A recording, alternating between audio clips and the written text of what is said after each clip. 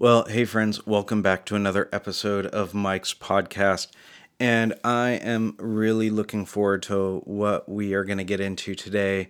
We're going to get to hear from Dr. David Gushee. And if you're not familiar with Dr. Gushee, he is a distinguished university professor of Christian ethics and the director of the Center for Theology and Public Life at Mercer University.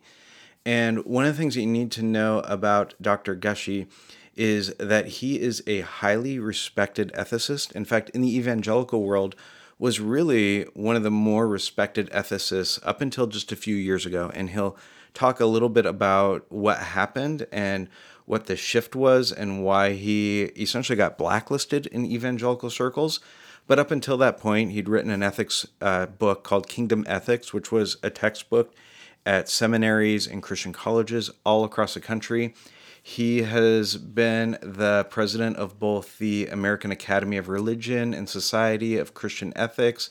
He has authored or edited over 25 different books. And his newest book is the one that I'm asking him about today on the podcast, which is called After Evangelicalism.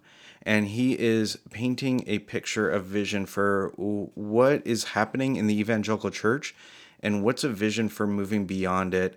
And I think you're really going to be challenged by what he has to offer. He has thoughtfully engaged in these things. He's not just sort of reacting, but he has put his work of study and ethics into this in a way that I think is going to be really rich and helpful for so many of us. So we actually talked for quite a while, so I divided this podcast up into two segments. And I should also mention to you that we had some recording issues, and so at times it's going to feel a little bit garbled, but I think the content is so worthwhile that it's worth hearing anyways. Here's the first segment here with Dr. David Gushee. Dr. Gushee, I'm really grateful to have you here with us on the podcast, and want to talk to you about your new book that you have coming out called After Evangelicalism, and it's got the subtitle "The Path to a New Christianity." It's coming out next week, August 25th. But maybe we just start with the question of like that was kind of arrogant, right? A new Christianity. Why do we need a new Christianity? Well, it always helps to remember that authors often don't choose their subtitles, right? Um, I'm actually looking at what I sent to the publisher, and here were four subtitles that I like. Okay, Okay. um, Finding a Path to Jesus Again, Okay.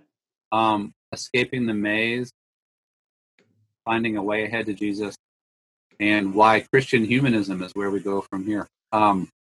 So so I really can't defend the path to a new Christianity, but because in a sense, I think my book, in some ways, it actually is retrieving a fair amount of tradition. It's just not American evangelicalism anymore. It's something different.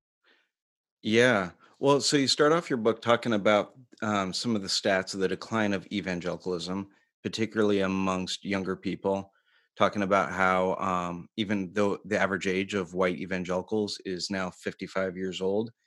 And I thought this was a really interesting thing that you wrote. You said, what we are seeing is not just rebellion against parents or normal ebb and flow.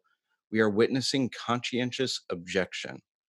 I mean, that feels like really significant language there, calling it conscientious objection.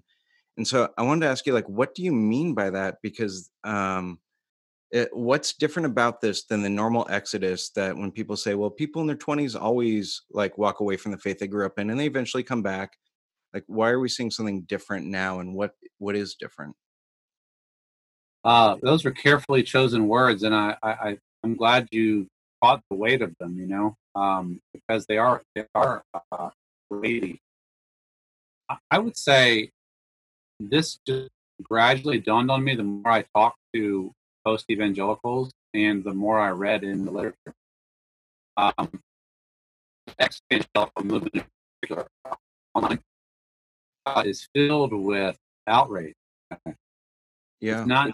It's not just too conservative for me. I wanted to go to a liberal church. It's not that. It's spiritual abuse language, and language of trauma, and language of bad faith. And um, so not everybody who's leaving evangelicalism in America feels that way, obviously, but a lot of young people are. It's women recoiling against purity culture. It's LGBT people recoiling against all that anti-gay stuff, right? Yeah. Um, it's anybody who's politically progressive and having conservative republicanism shoved down their throat as like God's way to do politics, you know, Yeah. and then Yeah. and then Trumpism, after 2016, right? Yeah. Uh, Yeah. So a lot, you've got a lot to talk about on all that stuff, but yeah, yeah, please continue on in what. yeah. Well, it's people of color who gradually or not so gradually sense that evangelicalism is really code for white conservatism, Hmm. So it's people who were told, well, you can either believe the Bible or you can believe what they tell you in school, but you can't do both, and so they end up in intellectual crises. Yes. People who dealt with clergy sexual abuse, maybe in their own families, and that was shoved under the rug. So I think there's a sense of moral crisis to me in white evangelicalism, and some of these people who are leaving, that's what they're responding to. Crisis. Yeah, and it's more than just what we see in the normal ebb and flow, like you mentioned, where every generation sees people at certain ages seem to walk away from the faith when they like I used to be a youth pastor and we would talk about the kids that would graduate out of our ministry and a high percentage of them that during college would walk away from their faith. But we always saw when they got married, when they had kids, things like that, that they came back. And we're not seeing that happen now. We're seeing rapid, significant decline right now, aren't we, in Yeah, evangelicalism? we are. And there's not really, well, it's early in some ways, but it's not looking like they're going to be back. I mean, evangelicals, they are turned off to the brand, to this way of doing Christianity, and and it's different.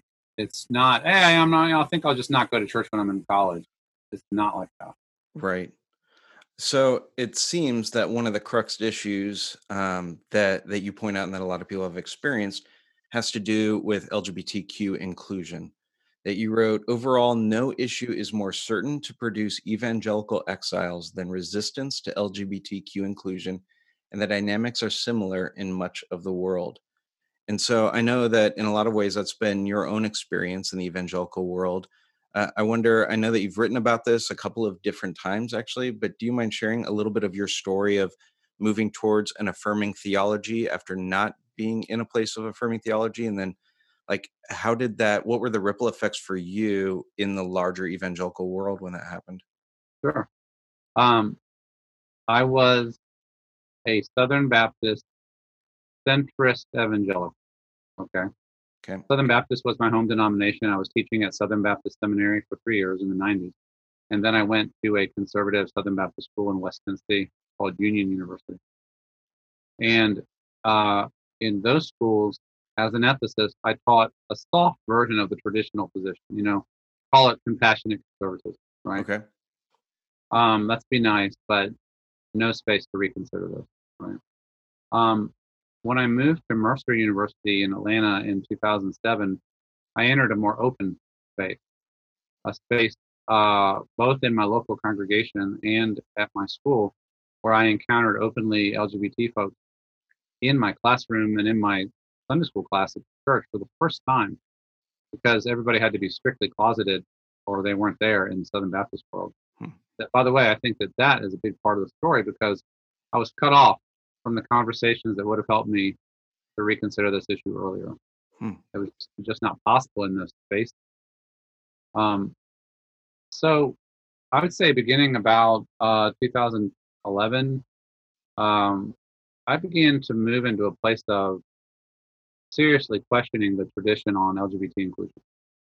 I organized and co-hosted a conference for my denomination, the Cooperative Baptist Fellowship, which is a kind of a ex-SBC spinoff.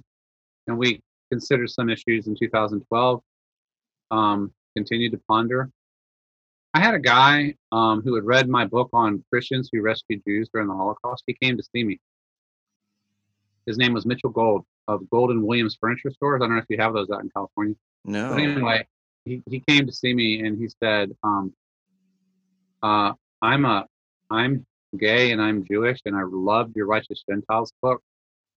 And I actually think it's time for you to take a good hard look at this LGBT question the way you took a good hard look at the Holocaust. Hmm.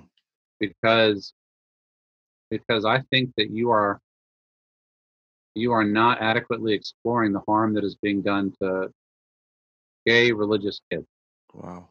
including some that you teach. I remember sitting over at dinner and him challenging me, but that was just kind of one of many data points at that time, but it was personal, you know. Talked about being raised conservative Jewish, having a deal with God that if God didn't change his sexuality by the time he was 18, he would kill himself on his 18th birthday. Wow. And he said, you know, there are people in your community who are in exactly the same place. They look to you, and you're not thinking about this issue hard enough. You're not listening to them. I challenge you. So that was like maybe 2013, maybe. Okay. Um, and he helped to push me forward. And but it was people at my church. You know, I think because of limited exposure for a while, I thought, you know, gay meant liberal and Hmm. liberal meant other. But when you meet Bible serious, evangelistic, devout gay Christians, it totally shakes up all those categories, you know? Yes. And I met folks like that at my local church and at my seminary. So in the summer of 2014, I began writing a series of essays, blog posts, really. And I just said, this was in the Baptist Press, and I just said, I'm going to think about this issue from the ground up until I'm done. And by the end of about a 17-week process, I had concluded that I needed to revert the traditional position in my own teaching and writing, and that the inclusive position was better. It was a better reading of the overall witness of Scripture. Hmm. And that became the book Changing Our Minds. Right. And after that, I mean, I've been in the media spotlight before on some issues. Like I worked on torture after the 9/11 stuff, and I worked on climate change. Okay. Nothing like this though. The entire force of the evangelical establishment came down on me really, really hard when that came out. I got exiled from the evangelical community that I had been a leader in a lot of ways. Yeah. No, I was never the political evangelical. I always really voted Democrat, but it was more the Christian college circuit, the Christian seminary circuit, the publishing houses, the lecture circuit. And at that point, I had crossed the line and I was out. It has taken me 6 years to process what all of that meant, and in some ways, this book is the culmination of that process over life. Hmm. I'm so curious about, obviously you are a significant ethicist and we're a significant ethicist in the evangelical world. Your textbook being used in colleges across the country, and like you said, lecturing at colleges and writing. I think you've written something like 25 books, and a lot of those being published in evangelical publishing houses. And then this is the issue that gets you blacklisted. It seems to be that LGBTQ inclusion has become the litmus test for whether or not, for white evangelicalism, whether or not you are a true Christian, if you're reading the scriptures right, all of those sorts of like markers that are there. How does this become that litmus test? I've really struggled with trying to understand why this, and why the fury against you over this specifically. It's always the right question to ask. One of the things I say, um, was it in this book or the last one? I don't even remember now. But every generation has this litmus test issue. Okay. And I'm old enough to remember some earlier litmus test issues. In the 90s, it was women in ministry Hmm. in evangelicalism.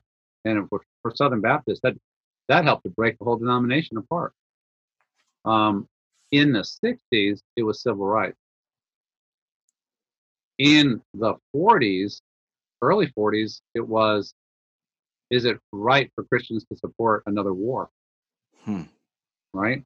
In the 30s, it was, should the government be heavily involved in intervening in the economy to overcome the depression? In the 1850s, it was slavery. right? You have to have a historical perspective. Okay. Um, in the actually, there are a lot of other things happening in the '60s too, but like when you actually hone in on it, did you know there were ferocious fights over divorce in evangelicalism in the '60s and '70s? Yeah. Yeah. You know, Absolutely. whether divorced people could be remarried in the church, whether they could be ministers. Um, one way to say it is that conservative Christians have lost every single cultural battle since the '60s. Hmm. They lost on divorce, they lost on feminism, they lost on abortion, um, they lost on civil rights for that matter. White Christians, conservatives, especially Southern Christians. They lost on race. Um, they lost on God in the public square. Like prayer in schools, all that. Yep. Um, and they lost on the sexual revolution. Um, and now this is the last stand issue. This is like if we lose on this one, we're doomed. The culture is doomed, and our worldview is threatened. So I think, and actually for a while, this was defined as preventing gay marriage from becoming legal. Well, they lost Mm-hmm. that too, right? That was Mm-hmm. 2015. That's not coincidental. It's like if you've lost the culture, then the only thing you have left is your own tribe. Can you protect purity in your tribe? And so I was violating the tribal purity by saying, actually, I think we're wrong about this and we need to reconsider it. And if you can't do anything about the culture, maybe you can do something about your people. You can say that that guy is outside because he took the wrong view on this. Yeah. Is there a way forward for churches in the way that we have moved forward with, say, like at the church that I was leading, we had within our staff different views on divorce and remarriage, and within that, some were more conservative, some were more progressive on it, and we never asked people to perform, say, marriages that they didn't feel comfortable performing. So if a pastor was asked to perform a marriage for somebody who had been divorced and they didn't feel comfortable within their understanding of divorce and remarriage, perform that marriage, we would have never asked them to. Do you see something like that existing in the future in the church where affirming, non-affirming are able to sit alongside one another, or is it going to have to move in one direction or the other? Um, it does not appear likely Okay. that that that kind of coexistence is possible on this Hmm. issue. Partly because you have to decide what to teach, and because if you teach that homosexuality by definition or homosexual relationships are a sin against God, you've taken a position. If the next preacher comes up and says, well, actually, I think that covenanted same sex relationships are fine with God, all you're probably going to do is confuse your people. Sure. Sure. Um, one might imagine, one could imagine a scenario with a big staff church and a variety of different practices. Maybe here's the pastor who will do that off-site same-sex marriage and the other pastors that won't or whatever. That may be happening already. But in general, this one appears to be kind of like 1850. You're either pro-slavery or you're anti-slavery. Okay. Yeah, you Um, see it as that significant as a defining sort of movement one way or another. there does not appear to be middle ground that churches can sustain. Yeah. And I've been called in dozens of times in churches trying to figure out what to do. And certainly it appears to be the case at the ground level. The churches either decide to hold on to the traditional position and the dissenters leave, or churches decide to move to an inclusive position and the dissenters leave. Um, and everything gets aligned one way or the other. Right. Yeah. Okay. Well, I do want to ask you in a little bit more about your experience of church because you have some interesting, I think, experiences of the way that you are engaging in church now that didn't look like what I was expecting from somebody who's writing about post evangelicalism. But before Yeah. we get to that, I wanted to ask you specifically about, and you mentioned this in one of your ideas of your subtitles, that you're calling yourself a Christian humanist now, Yeah. which that was a new term for me. I mean, I was obviously familiar with secular humanism and have a friend who's in the Yale Secular Humanist Society and is a part of all that. And so I've been familiar with it from that vantage point. Help us to understand a bit of what you mean by that from a Christian vantage point. Um, I am thumbing through the pages to where I describe it in detail. It's in chapter 3. Yeah, Um, so I'd like to just quote what I say here for a second. please. Um, I'm attracted to the Renaissance term Christian humanism to describe the spirit I hope will be embraced.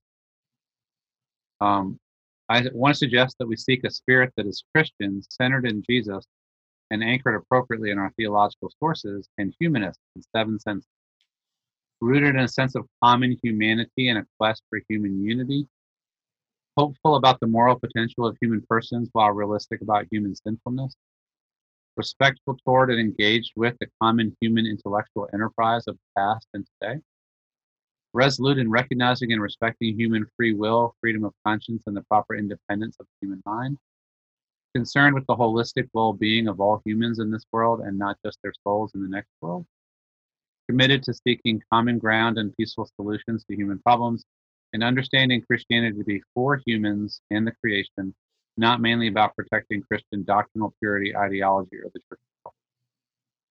Hmm. And I talk about Erasmus, um, the late medieval figure who was a contemporary of Luther, who was Catholic, who was a giant of scholarship and learning, who sought um, to help Europe avoid rivers of blood over religious difference and failed. Um, but his enlightened Christian humanism, his love of people, and because of his love of Christ, his desire to find common ground and respect when people were killing each other over Jesus is very attractive to me. I've also, since I wrote the book, there have been a couple of books come out about Bonhoeffer as a Christian humanist, and Really? I love Bonhoeffer, and I know he did a lot of writing about anthropology, theological anthropology, but these two books are describing him as a Christian humanist, which is interesting. So that word humanist, I picked it partly to be provocative, right? Sure. Secular humanism is about all that matters is humans. There is no God. Man is the measure of all things, and that's it. Christian humanism says it's precisely because we follow Jesus that we care about human suffering and all human beings, that we want to recognize human potential, that we want to honor the best of human thinking wherever it is to be found, and so on, right? Um, so you know, maybe the contrast term and what really drives this is I've seen a lot of inhumane Christians. Hmm. Hmm. Yeah. In what way would you describe, like, what would be an inhumane Christian activity? How about parents kicking a child down the stairs when the child says, "I'm gay"? Hmm. I've had people contact me with stories like that 100 times.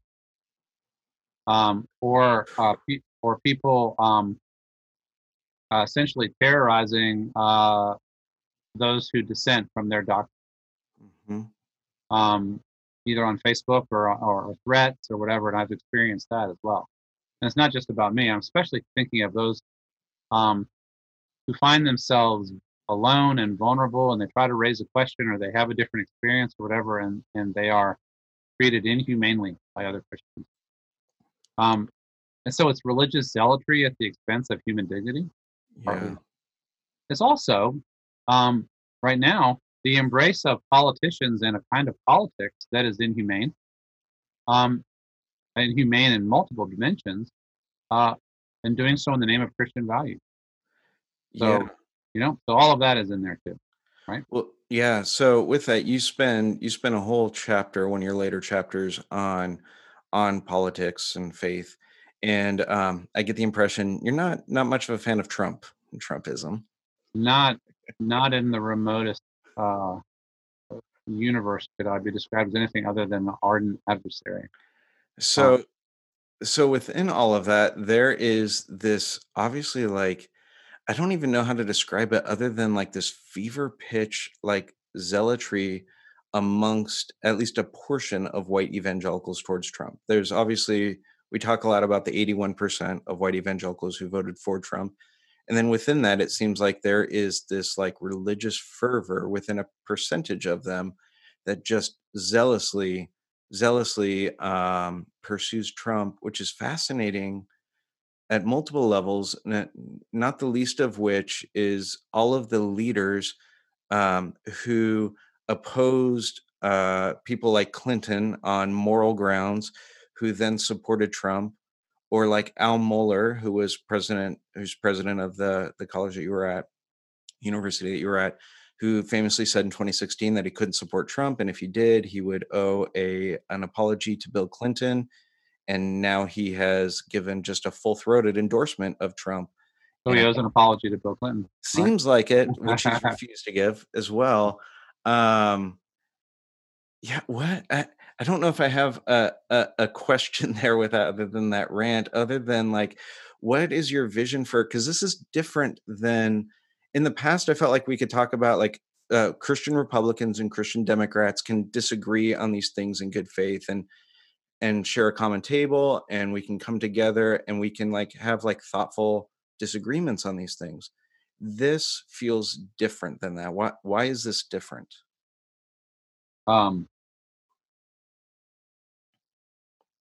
I think that part of what I do in that politics chapter is I trace the long history of white evangelical engagement with American politics, and I say it has had a variety of twists and turns. So it is now pretty clear that the fundamentalism out of which white evangelicalism was born always leaned right politically. Yeah. And you can see the evidences of it as from the early part of the 20th century with the progressive movement. Fundamentalists, not all of them, but most of them tended to be anti-progressive movement,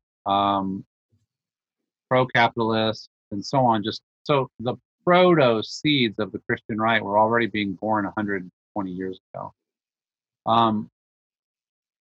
Gradually, as the parties coalesced the way they did in the U.S., a marriage emerged between fundamentalist and evangelical white Christians with the Republican Party. And this was cemented in the partnership between people like Jerry Falwell, Pat Robertson, and Ronald Reagan in the late 70s and 80s, right?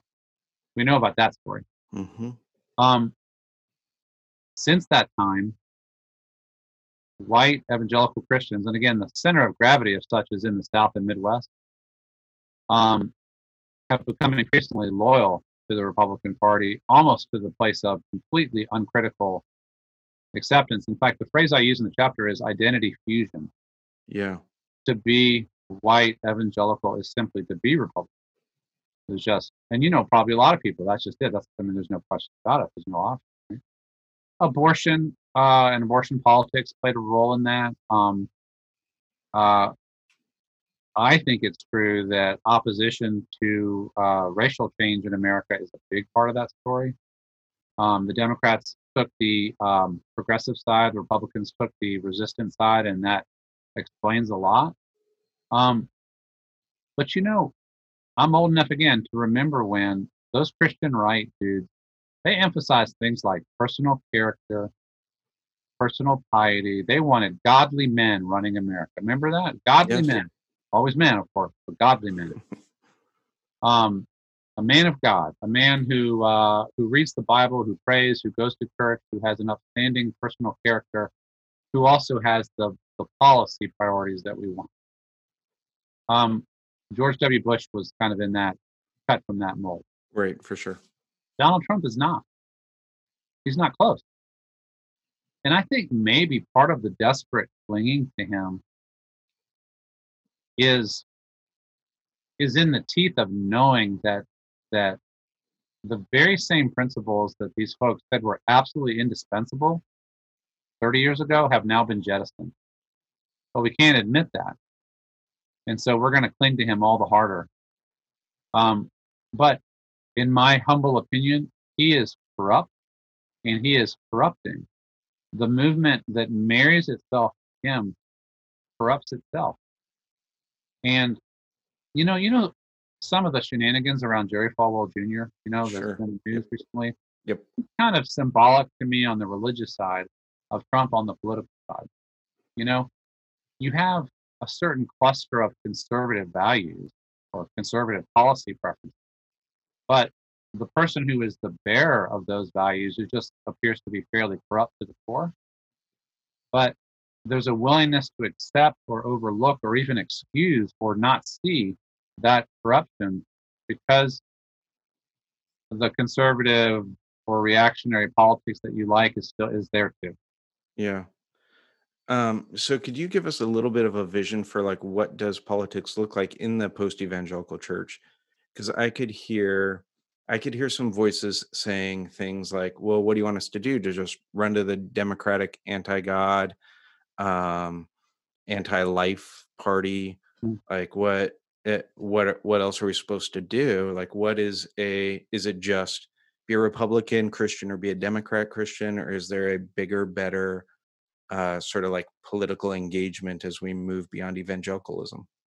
Um, well, personally, at this moment, I think that Donald Trump is such a threat to everything that I hold dear, including Hmm. democracy itself, that I'm saying vote Democrat to, strongly enough that he is repudiated. Okay, for now. Okay. Um, so I do not think now is the time to indulge in sitting on our hands and sitting on the sidelines and staying pure of politics. Right. Sure. Uh, So there's a like a because of the uniqueness of this moment, a a way to engage, and then there's a thing that's beyond this moment. right. Yeah. Kind of an emergency ethic. Okay. Precisely because I think he might contest the results of a close election, and claim fraud. I think it needs to be an overwhelming defeat. Um, but then on the other side, I mean, the chapter includes essentially a call for a deeper rooting of Christians in a broad Christian kind of social political tradition that helps us to stay balanced and clear in our principles. So, like I talk in the book about protecting the distinctiveness of our identity and not confusing ourselves with America or any tribe in America. Mm-hmm. Um, uh, Acting on the basis of hope rather than fear. Keeping our distance from all earthly political powers. Um, Having our moral political vision shaped by our tradition, not by political ideology or just making it up as we go along. Having a global perspective, an international perspective, not just nationalist. Um, and practicing our own kind of internal Christian politics that, like, in other words, our churches and our communities and our families embodying what we think the public arena ought to look like itself. Um, so I would like to be able to retreat to a kind of a church that knows who it is, that is making a constructive public contribution at every turn, and is providing a moral witness that both parties will have to take seriously. Hmm. Um, Not one that is owned by any political party. Right. Um, and when you get in bed with a political party, in order to accomplish certain Christian goals, it is usually the political party that benefits, not the Christian. Yeah. I can't think of an instance, maybe, I mean, you know more than I do about this stuff, but I can't think of an instance when the church has actually benefited in the long run by being in bed with a political party. It appears, I mean, in short-term influence and access and some power, long-term corruption. And the more you grow dependent upon that political connection, uh, the weaker you get in terms of the independence of the church as its own thing, its own community attempting to advance the kingdom of God. Right? There's a lot of theological work to be done here. I mean, things like what is the kingdom of God and how does politics relate to it? And Mm-hmm. what is the end of human history, right? And is Jesus coming back? And okay, so when and what do we do in the meantime? And what is our theology of the end? There's a lot of theological work there that has been wrestled with over the centuries, but there's also deep traditions of social ethics that we should be drawing on. This whole idea that Christians would vote entirely on the basis of abortion, either pro or against, is a weird development of the late 20th century. Yeah. There's a whole lot of other things to be concerned about, and if one were to have a holistic vision of human flourishing, you'd care about healthcare, and you'd care about education, and you'd care about race, and you care about hunger, and about all kinds of things. And I think you would also care about abortion. And do I understand right in some of what I heard you say here? Are you advocating for almost a little bit of an Anabaptist vision of the church and politics and Hauerwas, and kind of the idea of that the church itself, in the way that it functions, you talk about the internal function or the internal politics of the church itself is a politic by enacting a picture of the kingdom That is itself? true, but what makes me different is I also call for direct political engagement too. Okay. I think that uh, we need to have a voice into what the politicians, the worldly leaders are trying to do. And what governments do matters deeply to human well-being. And Hmm. because we care about humans, we care about what governments do. Sure. So I think that disengagement and kind of just going back to the church as its own politic, it's both and. It's the church is its own politic, and we are attempting to speak on the basis of principle into the public arena. Um, Immigration policy, peace and war strategies, tax policy. There's almost nothing that governments deal with that doesn't affect human well-being very deeply, and so we have to care about it and engage. Okay. But just not from a partisan base, but from a principle base. Right. So it's there are these Christian values and ethics, and this is what drives us. And rather than we utilize this party and then this party becomes our identity, but instead it's not our Christian faith is our identity, and these things are the true things that we're pursuing, regardless of where they land on the political spectrum. That's exactly right. And so I actually use the image of like the church sending its delegations Hmm. into the state. So if you have access, if you know if you have access and they're listening, we've got things to say out of our tradition, out of our values. But the goal is not to be the next appointee, of this or that administration, or to trade favors or to gain access or anything. The goal Right. is to proclaim and to articulate these principles for the sake of human beings. So much good stuff there. I can't wait for you to get to hear the second part of this interview. We cut it short here. Going to pick it up again in a few days. We'll post the second part of this. But again, I want to remind you to check out Dr. Gushy's book, After Evangelicalism. You can pre order it now. It releases on August 25th. And he gets into all the things that we talk about on here. He gets into it with more depth, gets into more topics than what we're able to get into on this podcast as well. But I would encourage you to check out After Evangelicalism, and look forward to having you with us again in just a few days as we go to the second part of our interview with Dr. David Gushy.